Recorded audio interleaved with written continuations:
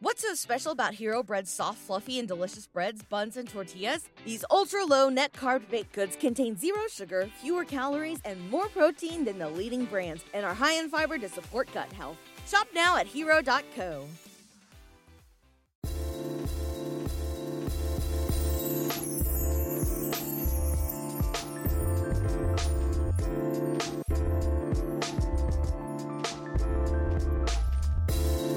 Hello and welcome back to ACCRAC. I'm Jed Wolpaw, and we've got another fantastic show for you today. This is really cutting-edge stuff. I have the privilege of welcoming back, yes, he's back, Dr. Mike Asando from The Ohio State University, Department of Anesthesiology.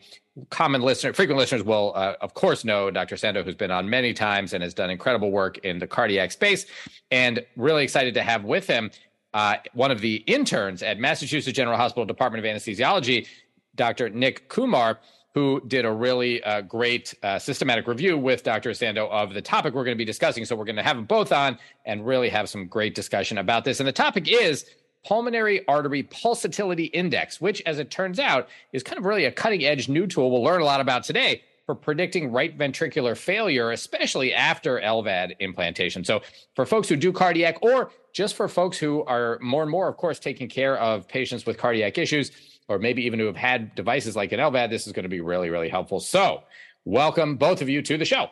Thank you so much, Jed. It's an honor and a privilege. And Nick is a phenomenal resident. And thanks for having Nick join us on ACCRAC.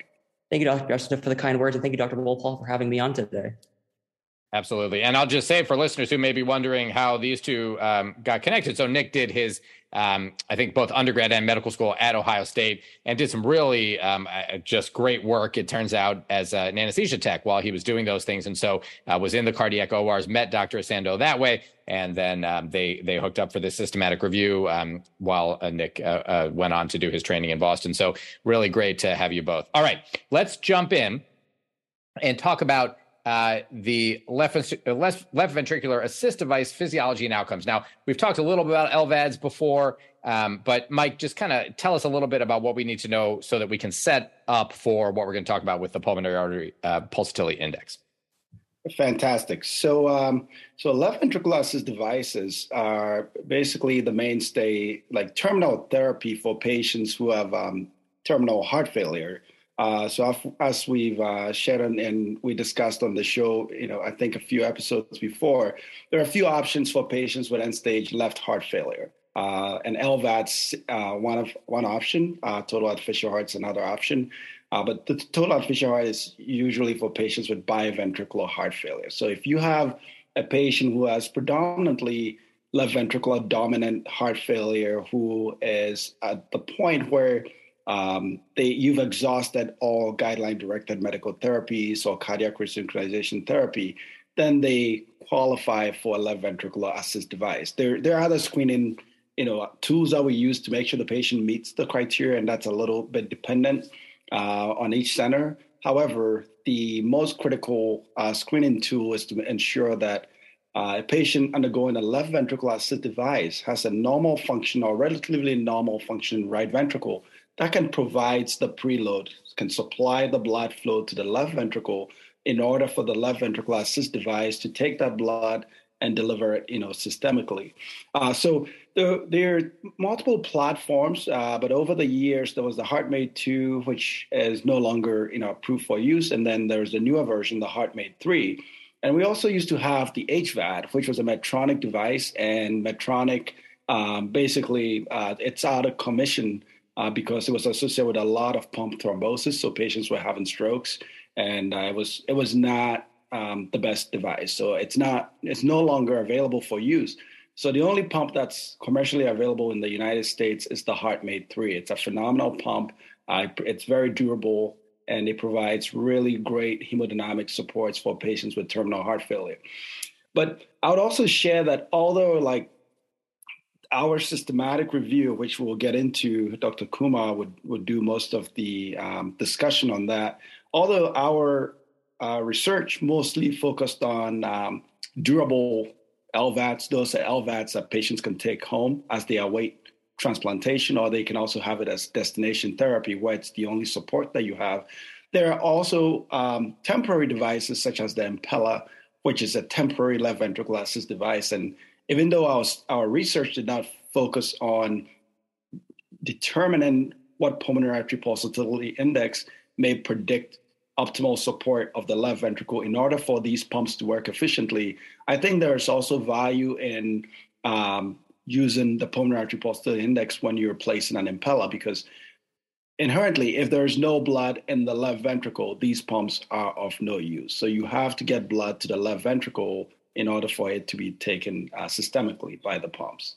Yeah, and that's such the key point here, right, is that I think a lot of people think of an LVAD as almost interchangeable with a total artificial heart, but as you said, it's not, because all it's doing is taking blood from the LV, essentially doing the job or most of the job of the LV. If you don't get blood over to the LVAD doesn't do anything for you.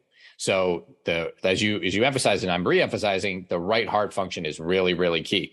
So do you want to say a few words about what, because a lot of people out there, I'm sure, are wondering, what is this pulmonary artery pulsatility index thing? Do you want to talk about what that is, or do you want to give some more background and then get to that? Perfect. So I'll talk a little bit about it. So when you're screening a patient for an LVAD, there's always been a few parameters which over the years have been used to determine candidacy. University of Michigan I'm from Ohio State, so we always, the school up north, but they've done some great scientific work over the years.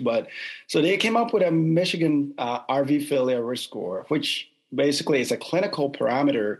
It's composed mostly of like BUN, creatinine, and AST levels. And what it does is it gives you a score pre-implant of what the patient's potential for developing RV failure is. So the use of vasopressors, liver function, which is the AST, renal function, which is your creatinine, and it also looks at it creates a composite score of all these parameters, and then it helps predict if the patient is going to develop RV failure afterwards. There are a few limitations, in my opinion, with this device, right? So in order with this parameter, with a Michigan risk score, in order for the liver to become dysfunctional, it means there has to be some congestion. So in my opinion, it's more of a later predictor of RV dysfunction. So if your AST is high, your bilirubin is high, and your creatinine is high, and the patient is on multiple pressors, that may be a patient that's actually more at the point of RV failure. We need a predictor that may identify the patient sooner than later so we can initiate therapies. So that's the Michigan risk score. Echocardiography is also very useful in determining the functionality of the right ventricle before you put an LVAD in. And we have linear parameters, then we have volumetric parameters. So there are some of these parameters, such as tricuspid annular plane systolic excursion, that looks at the way the right ventricle's base moves towards the apex longitudinally to eject blood into the pulmonary circulation. So that's the TOPSI.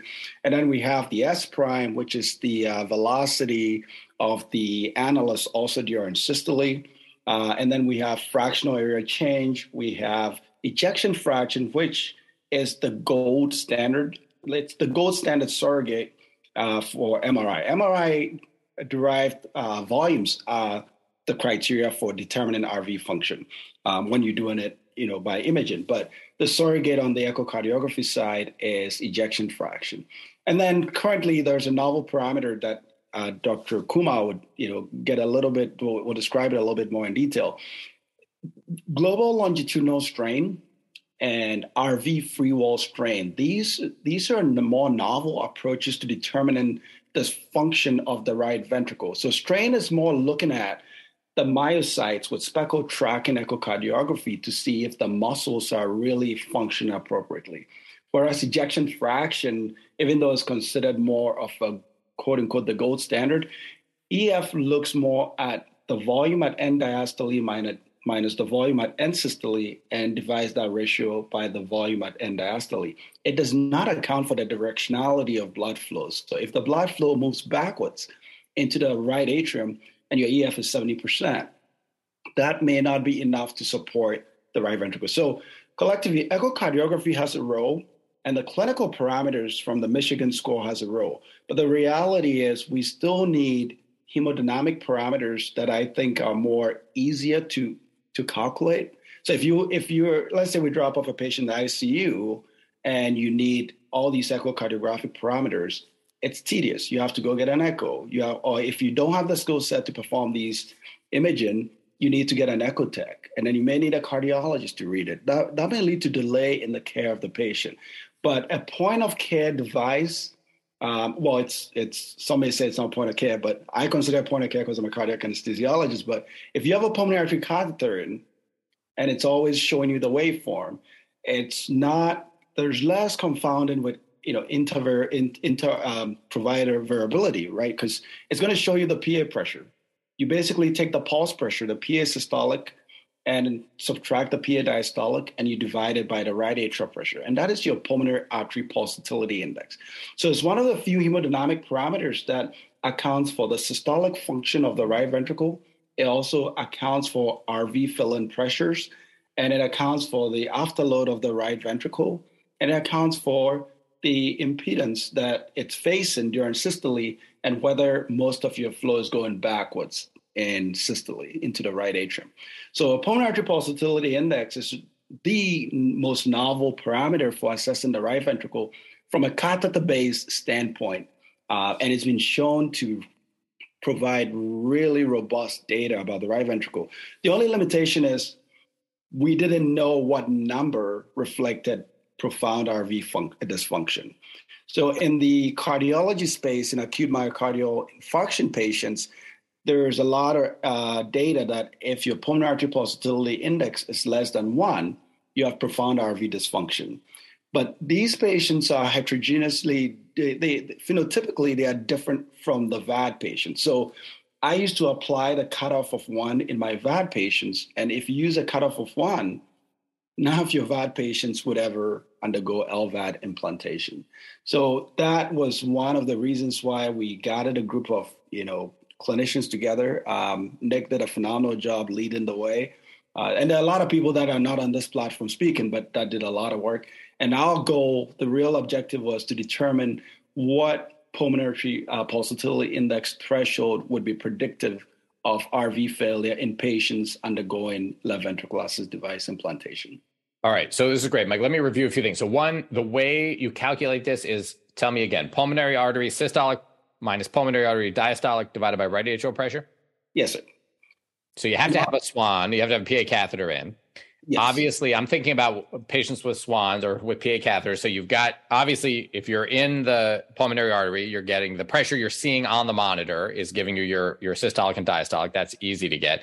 And then where are you getting your right atrial pressure from? Do you have to back the catheter up into the right atrium to get it, or how do you do that? No. Oh, this is what even makes it more feasible. So most of the newer swans have a right atrial port. So it also makes your job so simple. So once you put your swan in, you have your PA systolic, you have your PA diastolic, and you have your calculated right atrial pressure as your CVP. So all you have to do is, obviously takes a little bit of work, but if you calculate the pulmonary artery pulse pressure, systolic minus diastolic, and you divide it by the right atrial pressure, you have your pulmonary artery pulsatility index. So it gives you the ability to calculate it all throughout the clinical care of the patient. So pre-VAD, a lot of centers are advocating for placing a PA catheter in the cath lab even a day or two before the patient makes it to the OR for implantation. So if you place it, I just wanted to emphasize to anesthesiologists that whenever the patient has the swan in, it's not just looking at the numbers. There's so much that you can extract from it to guide the management. If a VAD patient preoperatively receives maybe 500 of fluids, let's say accidentally, and all of a sudden the pulmonary pulsatility index goes from like 3 to 1, that may be a warning to the surgical team that we may have to delay the surgery by a few days or maybe even an hour and diurese the patient till we get the right ventricular mechanics back to normal. It's not that the right ventricle has basically infarcted. It's just that the loading conditions have dramatically changed to the point that if you rush to the operating room, you may not get the best outcomes. And echocardiography will give you also similar, variables, but it's just time consuming, and you just have to keep coming back and forth unless the patient is intubated and has a transesophageal echocardiography in place for you to do continuous monitoring. So continuous hemodynamic monitoring with the SWAN gives you the pulmonary artery pulsatility index, and it just provides so much robust data for us to manage the patient. Great. All right. This sounds really useful. And so is there a role for this also post-op? So you have a patient, they've got the VAD in now, and you want to obviously make sure you're closely monitoring their right heart function. Can you, if you keep the PA catheter in, can you use that to monitor? And to even the example you gave, can you say, all right, well, their pulmonary artery pulsatility index just went down when we gave this fluid, maybe we should diurese? Or I guess vice versa, you could say it's going down in the absence of any fluid, maybe their volume down. I mean, maybe they need a little volume. Can you use it that way? Yes, excellent question, Jed. And it provides, Nick and I and the Ohio State team, and now the MGH team. I don't want to take MGH folks out of this. We've seen a lot of opportunity with the SWAN. It's like the reinvention of the SWAN in the cardiac anesthesia and the ICU space. In the operating room, when I'm placing a VAD, I have echo. I have way more monitoring than I need. However, when you get to the ICU and you have multiple patients and you have the nurses, everybody's busy caring for these patients, a robust parameter like pulmonary artery pulsatility index may basically inform you that something has changed. So simple things like a change in the ventilatory status of the patient, where the patient's acutely getting hypercarbic, so their PVR has increased, and all of a sudden the pulse pressure through the pulmonary circulation has decreased, and they have tricuspid regurg, so the CVP has gone up. So your PAPI has acutely shifted in the wrong direction. Just by observing it, it's going to basically increase awareness for clinicians to determine ways to fix the problem. So it would guide you to either early initiation of inotropes, early diuresis, treating other forms of RV, other causes of RV dysfunction. That's pulmonary hypertension from hypercarbia, acidosis, hypoxemia, and even it would also give you an index that your therapies are working. So when you make the diagnosis and you start a therapy, if your pulmonary artery pulsatility index starts getting greater than 2.2, you are heading the right way. And that is something that's also critical. And in the VAD population, another concept that I always struggled with, we always felt the right ventricle was structurally failing. But one thing that I think a lot of physicians, we don't place too much emphasis on is the contribution of the interventricular septum to RV performance. So if you have the VAD speed, the pump speed really high, but you don't have enough flow going towards the left side, the septum is going to deviate towards the left, which will lead to suction events, and it would actually paradoxically reduce the RV performance, because the RV free wall is not the end all be all for RV ejection. The right ventricle really needs the septum.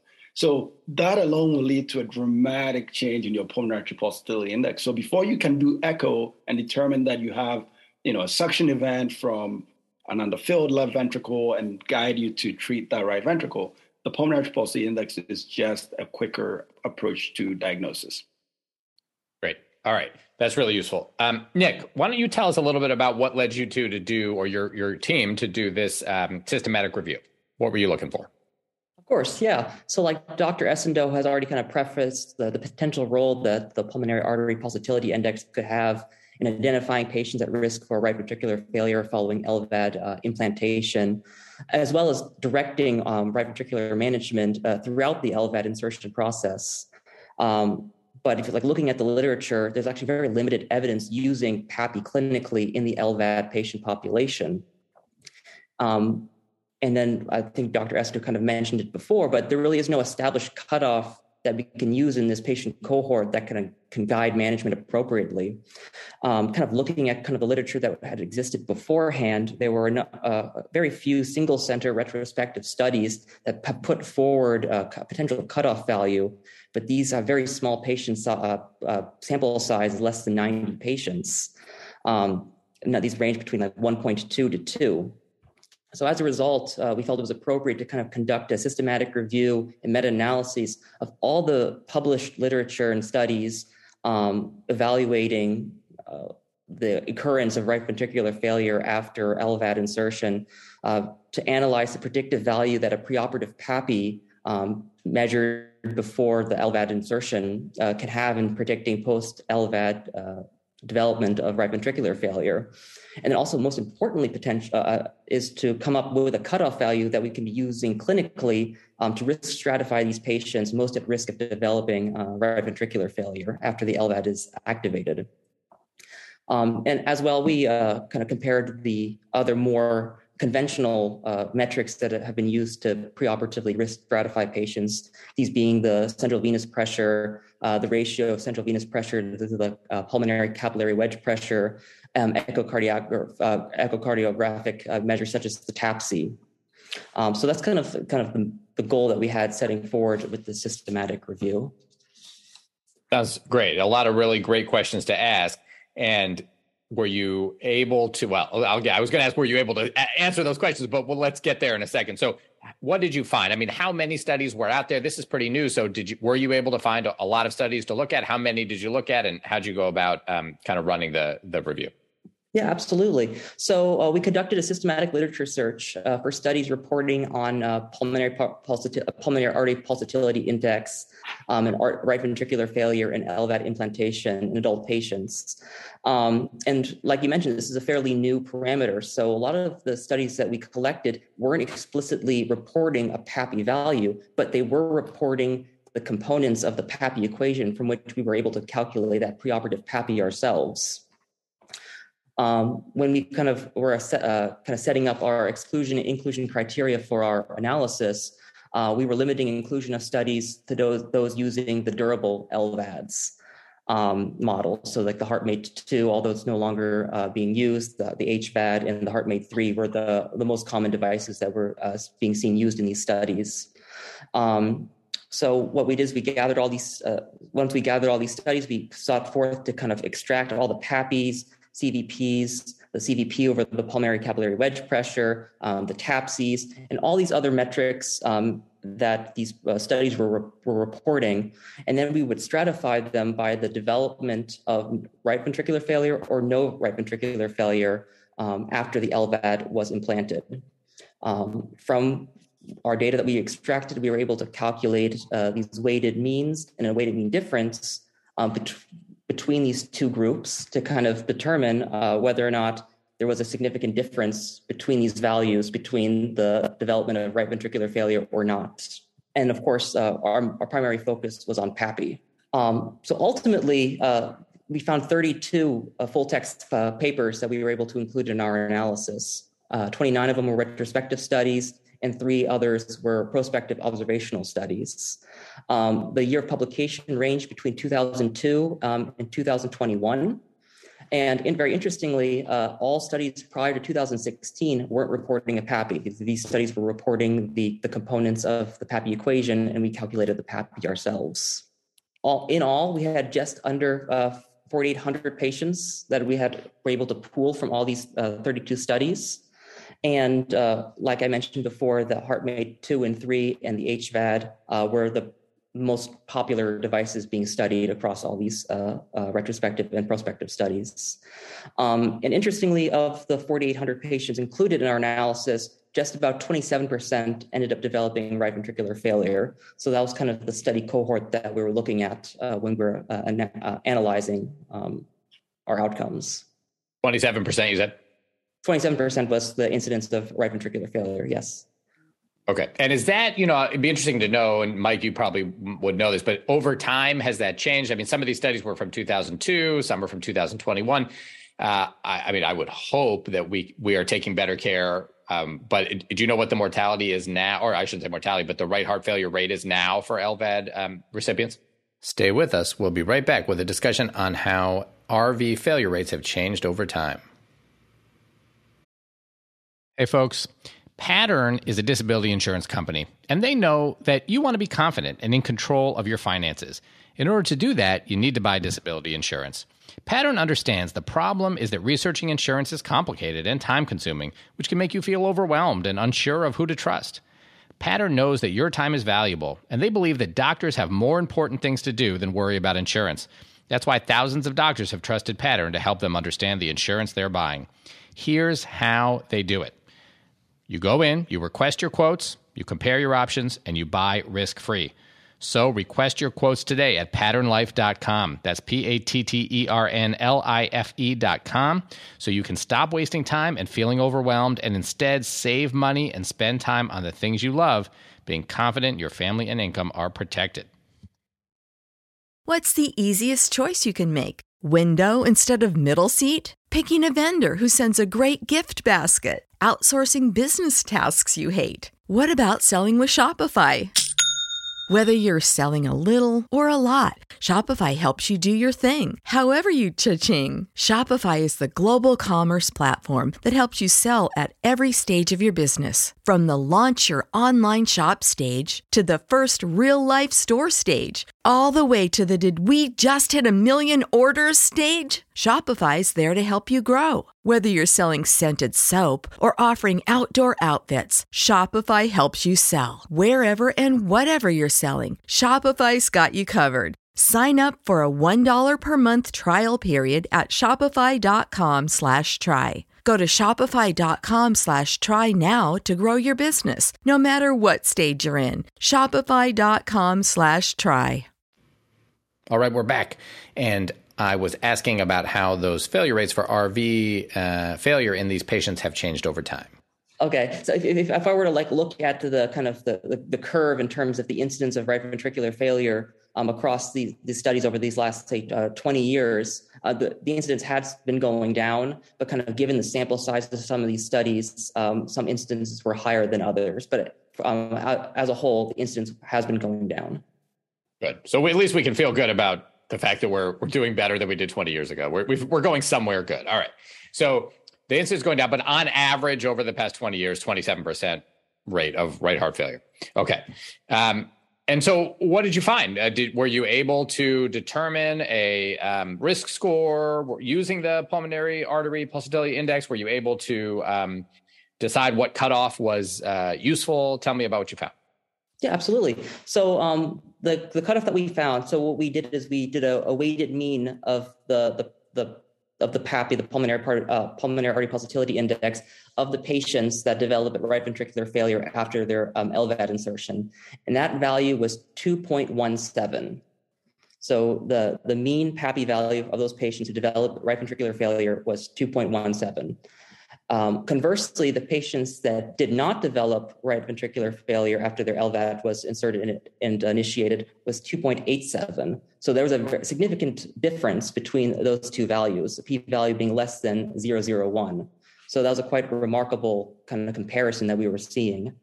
We actually ran a univariate regression analysis. We adjusted just for age, and we found that this preoperative PAPI score was a significant predictor of the development of right ventricular failure after LVAD insertion, with a p-value of less than 0.001. That's great. So sounds like that is, and there, Mike, you before mentioned 2.2 as something you might look at. So that makes sense based on what you found. Although obviously these are means. So somebody, there could obviously be people who fall on either side, but I mean, this is what you want to find, right? Is that there was a very significant difference between those who had failure and those who didn't. So that seems great. Now, clinically, when you're using this, Mike, or either one of you, but Mike, you mentioned the 2.2. Are you shooting then? Are you saying greater than 2.2 is good? Would you rather see 2.8? Kind of how do you use these numbers that you guys found? Perfect. Yeah. So there are a lot of patients that will fall in that gray zone, right? I rather have a PAPI of 3, but the majority is a lot of these patients with terminal left heart disease have subclinical RV dysfunction. So one of the most common causes of right heart failure or right ventricular dysfunction is left heart failure. So there's always some aspect of RV dysfunction. The goal is that once you unload the pulmonary circulation, if your subclinical RV dysfunction is mild, then you can, obviously, the right ventricle can improve its functionality because the wall tension is lower, RV perfusion pressures will get better, And then the RV afterload is also getting better. The unfortunate thing is a lot of the patients that will have a PAPI ranging in the 2s to 2.2s, it's quite difficult to make that determination whether they are those with overt RV dysfunction that need support or those that are just dysfunctional because of the LV disease. So having that threshold and having that gives you the ability to not play like a wait and see game. When I see a PAPI that's around 2.2, early initiation of RV support therapies, whether it's an inodilator like Mirinone, and you can, whatever approach your institution supports, it can be inhaled nitroglycerin, inhaled Mirinone, inhaled nitric oxide, and add in inotropes like epinephrine. And you also don't want to use just inopressus alone. So I think just that threshold guides you to initiate therapies quicker. And if a patient's PAPI is profoundly low, like maybe 1.5, and the surgical team still wants to, place the LVAD, that may be a patient that you talk to the surgeon so you have a strategy that there's a high likelihood that they're going to fail, drug therapies, and then you may have to have RV support available, whether it's a Protect Duo or an Impella RP, or just conventional RVAD support where you cannulate the pulmonary artery and the right atrium. So I think the number would at least give you a starting point, but also for us anesthesiologists, when you're doing a VAD, it's one of those few cases that you have to be very judicious when it comes to fluid. So if you open your IV fluid and maybe you forget and a liter goes in and all of a sudden your PAPI is totally low, maybe you may have to filtrate the patient when you're on bypass. So it provides you with better guidance as to how to manage, the patient. Yeah, that's really useful. I meant to ask Nick, so these numbers, when you looked at them in the studies, the PAPI that you used, were these pre-op PAPIs that then predicted post-op RV failure, or were they post-op PAPIs? That's a really good question. Yes, these were preoperative PAPIs.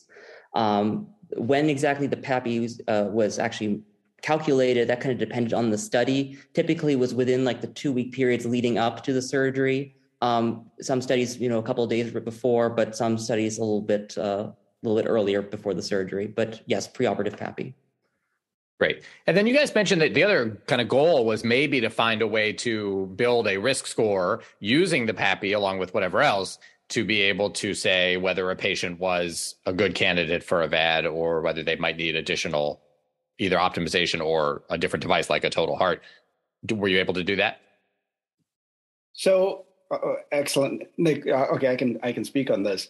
So when we designed the study, we were looking for the PAPI only as the threshold. And then we discovered that all the other parameters, like RV stroke work index, myocardial performance index of the right ventricle, RVEF, CVP to pulmonary capillary wedge pressures, all the other parameters that are also reflective of the right ventricle were supported our finding.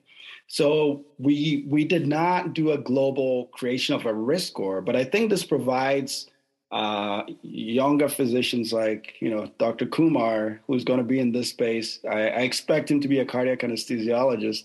And this provides us opportunities to integrate the clinical laboratory findings, right? So the Michigan score did not really discover any echocardiographic parameters to be that predictive. So it was more of a reflection of congestion of the liver. So AST was increased, congestion, bilirubin was increased, your creatinine was increased, and the patient needed a lot of vasopressors.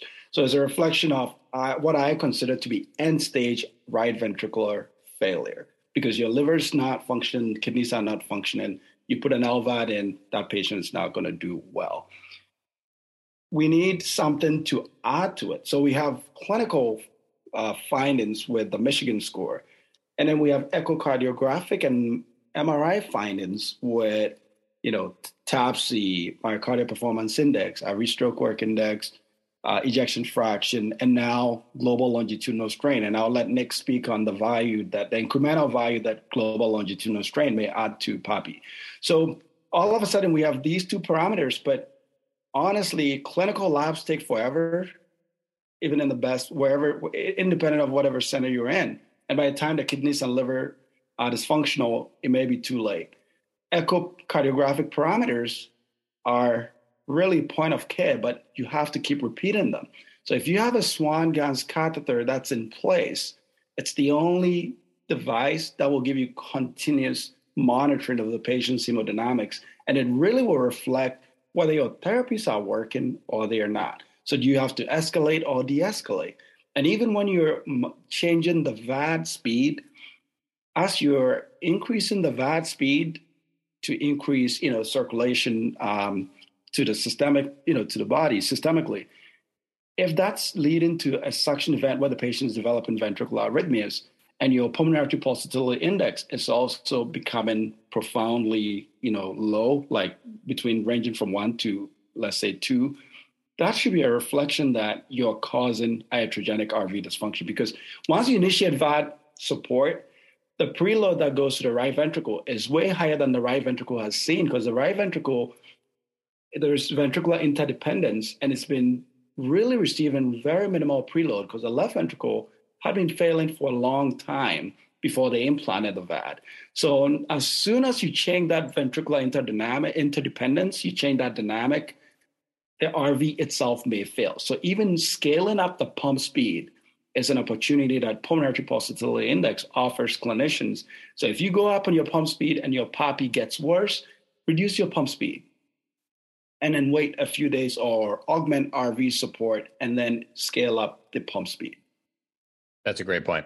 Let me ask you, do you think this is useful for non-VAD patients? So, if you're concerned, let's say in the ICU post-op after a non-VAD, non-cardiac surgery, that your patient may be developing right heart failure, maybe they have a history of right heart failure, or maybe, it just looks like right heart failure. You get an echo and the right heart doesn't look great. Do you think you can use this as a way to, same thing you've been talking about, to kind of optimize and track your therapy? Yes, I think PAPI provides really profound opportunities for all of us as anesthesiologists, because when you look at the cardiologists, when they started looking at PAPI, I was more when Impellas became more mainstream for left ventricular assist for temporary LV support, and those were more patients that developed an acute myocardial infarction, and it was more like a patient comes in, they have an AMI, it involves the LAD distribution, and they would place an Impella to support the left ventricle. And 2-3 hours later, the patient's profound RV failure, and they have to rush them to the cath lab to put an Impella RP to support the right ventricle. And they also started seeing that with right coronary artery infarction. So it just showed that the PAPI is a robust parameter of really, really assessing the intrinsic function of the right ventricular myocytes. And in my humble opinion, irrespective of the pathology on the left, whether it's valvular, non-valvular disease, heart failure on the left with preserved or reduced EF, or post-cardiotomy, low cardiac output syndrome, I've been using it now for my post-cardiotomy, low cardiac output syndrome patients, and it really correlates with RV ejection fraction, whether by 2-dimensional echo or 3-dimensional echo. It's a great parameter. Great. All right. So Nick, do you want to talk about any of the limitations that you either found in your study or have come across certainly we've pointed out a lot of great things about the PAPI. I'm sure people are going to hear this and immediately want to go out and use it. Is there any drawbacks, anything you would point out, any words of caution? Yeah, absolutely. I think what an observation that we can make that kind of stems from some of the limitations of our study is that PAPI is not a static value. A calculated PAPI only represents RV function in a single point in time. And we can make this observation both from common sense, from we measure the PAPI, we can calculate the PAPI from the right heart catheterization at multiple points. But also when we talk about preoperative PAPI in the sense that we used it in the study, a patient could have a different PAPI depending on how much they've been optimized for their LVAD surgery preoperatively, either through ionotropes or mechanical circulatory support. And then moving forward across the patient's perioperative period, as they undergo general anesthesia induction and receive fluid maintenance during surgery, further augmentations are being made to the right ventricle, which would further influence the PAPI. So although a patient's PAPI preoperatively could have been above the 2.17 cutoff, now we've induced anesthesia. We're making changes based on the patient's physiology and how the patient's doing intraoperatively. The PAPI is changing. And then moving past into the postoperative period, kind of the pace at which a center weans off those post-LVAD ionotropes and the patient's LVAD settings further influences the PAPI. So right now, we created a cutoff of a 2.17, but it's important to remember that that's only during the preoperative period under a certain set of circumstances. Great. Yeah, I think that's really important to keep in mind. So I would think in general, this can be super useful as another piece of information. You probably don't want to use it in isolation. Do you think that makes sense? Absolutely. And just like Dr. Essendoh said, we found in our study that all these other more conventional parameters are also good predictors of development of right ventricular failure after LVAD insertion. So all of these can be used in kind of conjugation with each other to kind of optimize patient outcomes. And we were talking a little bit about kind of the newer echocardiographic parameters, such as global longitudinal strain. We published our paper in the August edition of the Journal of Heart and Lung Transplantation, but at the same time, the Cleveland Clinic just published a paper in Heart, Lung, and Circulation, kind of looking at the incremental value of global longitudinal strain for predicting right ventricular function following LVAD activation. And they did a classification and regression tree analysis, and they found that coincidentally, that a pulmonary pulse of a PAPI of less than 2.1, very similar to our own cutoff, a Michigan score of greater than 2, and then of their primary focus, that right ventricular global longitudinal strain of over negative 4.9%. Those together are good predictors of right ventricular failure after LVAD insertion. So this again illustrates how centers can be using all of these metrics and echographic parameters in conjunction with each other to kind of best risk stratify patients.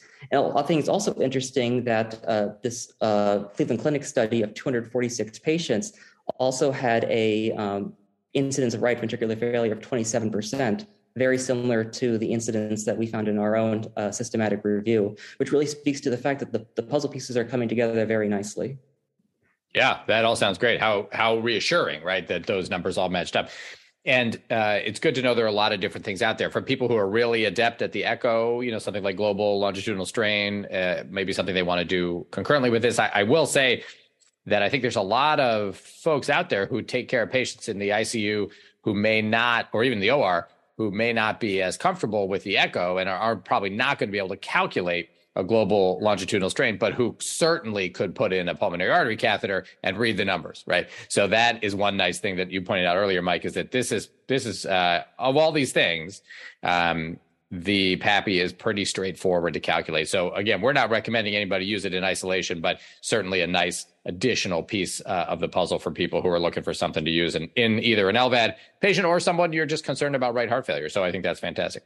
And Jed, I would add one little point to that. Nick explained it fantastic, and what you're saying is absolutely correct. So one other thing that a lot of times cardiac anesthesia, we fall in love with echo. We think echo is the end all be all. I love echo, but when you're doing an ejection fraction, right, in the 4-chamber view, you have your septum, and then you don't have all 4 walls of the ventricle. So even though you're doing a volumetric analysis, the best is to do a 3D volumes, but even that, you're not seeing all the walls of the function of the right ventricle. So it's similar to what we do on the left side.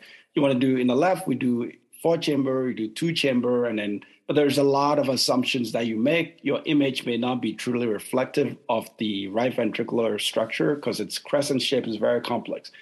So that alone may make and then other things like TAPSE, the ventricle may be moving one way, and then the if the operator doesn't use the anatomic M mode to really align the motion of the heart with the direction that you are calculating or measuring the tissue motion, you can be also off axis. So funny enough, I think all the echo parameters actually introduce way more errors into the quantification of the function of the right ventricle.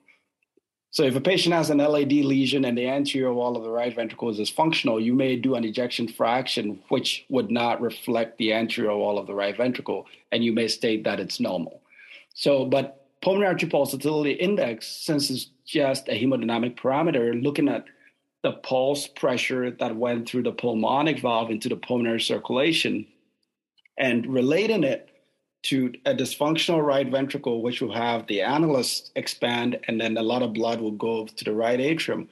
These ratios do not lie. Like, it doesn't matter. As long as any operator can do simple subtraction and divide it by one number, the error rate is beyond minimal in comparison to everything else. Yeah, that's great. That's a big advantage of this. Fantastic. This has been really great. Either of you, anything we didn't get to that you want to touch on? No, I honestly, I think I think it brings up something that you stated earlier. The opportunities, the research, the advancement that we can make with PAPI is really critical. I think it also brings up the industry. So when you look at the left side, the cardiac power output is a reflection of LV function. So we used to do cardiac output and all these other, parameters. Now it's cardiac power output.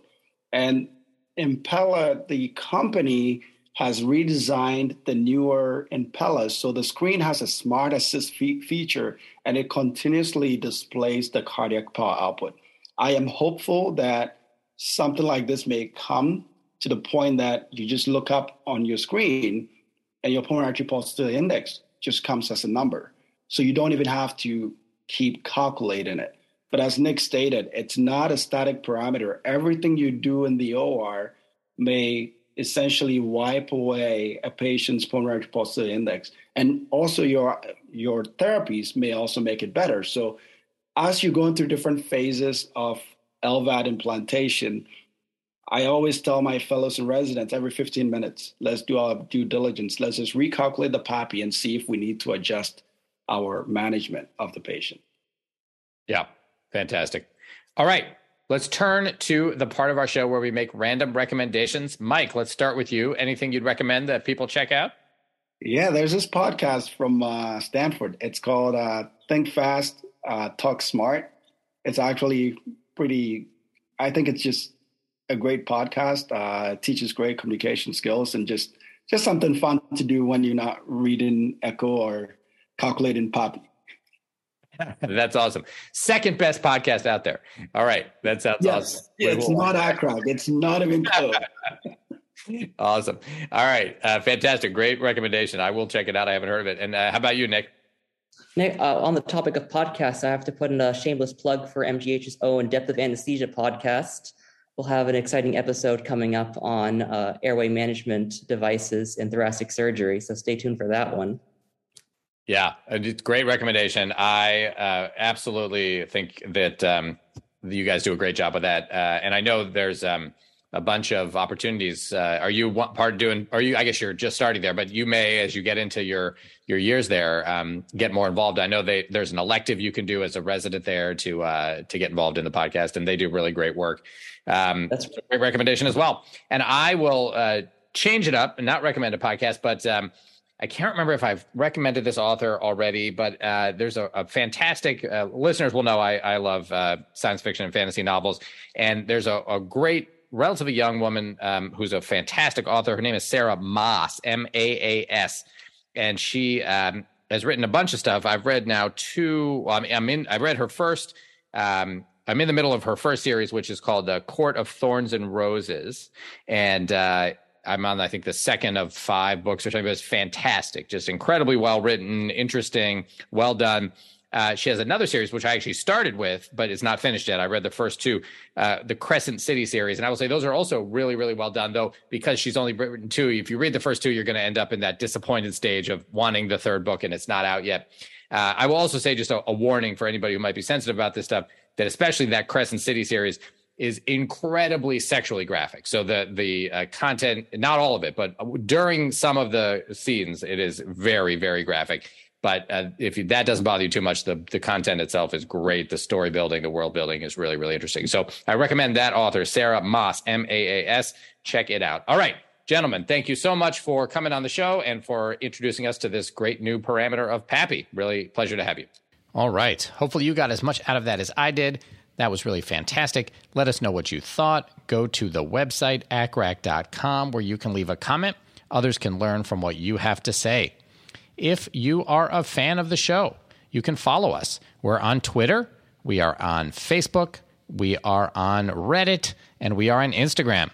I'm at Jay Wolpaw on Twitter, and we're at ACRAC Podcast. And you can find us on all those other platforms as well. If you are a fan of the show, please consider going to Apple Podcasts or wherever you get your podcasts and leaving a comment and a rating. It really helps others find the show. If you'd like to support the making of the show, please consider going to patreon.com/ACRAC. That's patreon.com/ACCRAC, where you can become a patron of the show. Even if it's just $1 or $2 that you pledge, it makes a big difference, and we really appreciate it. You can also make donations anytime by going to paypal.me/ACRAC.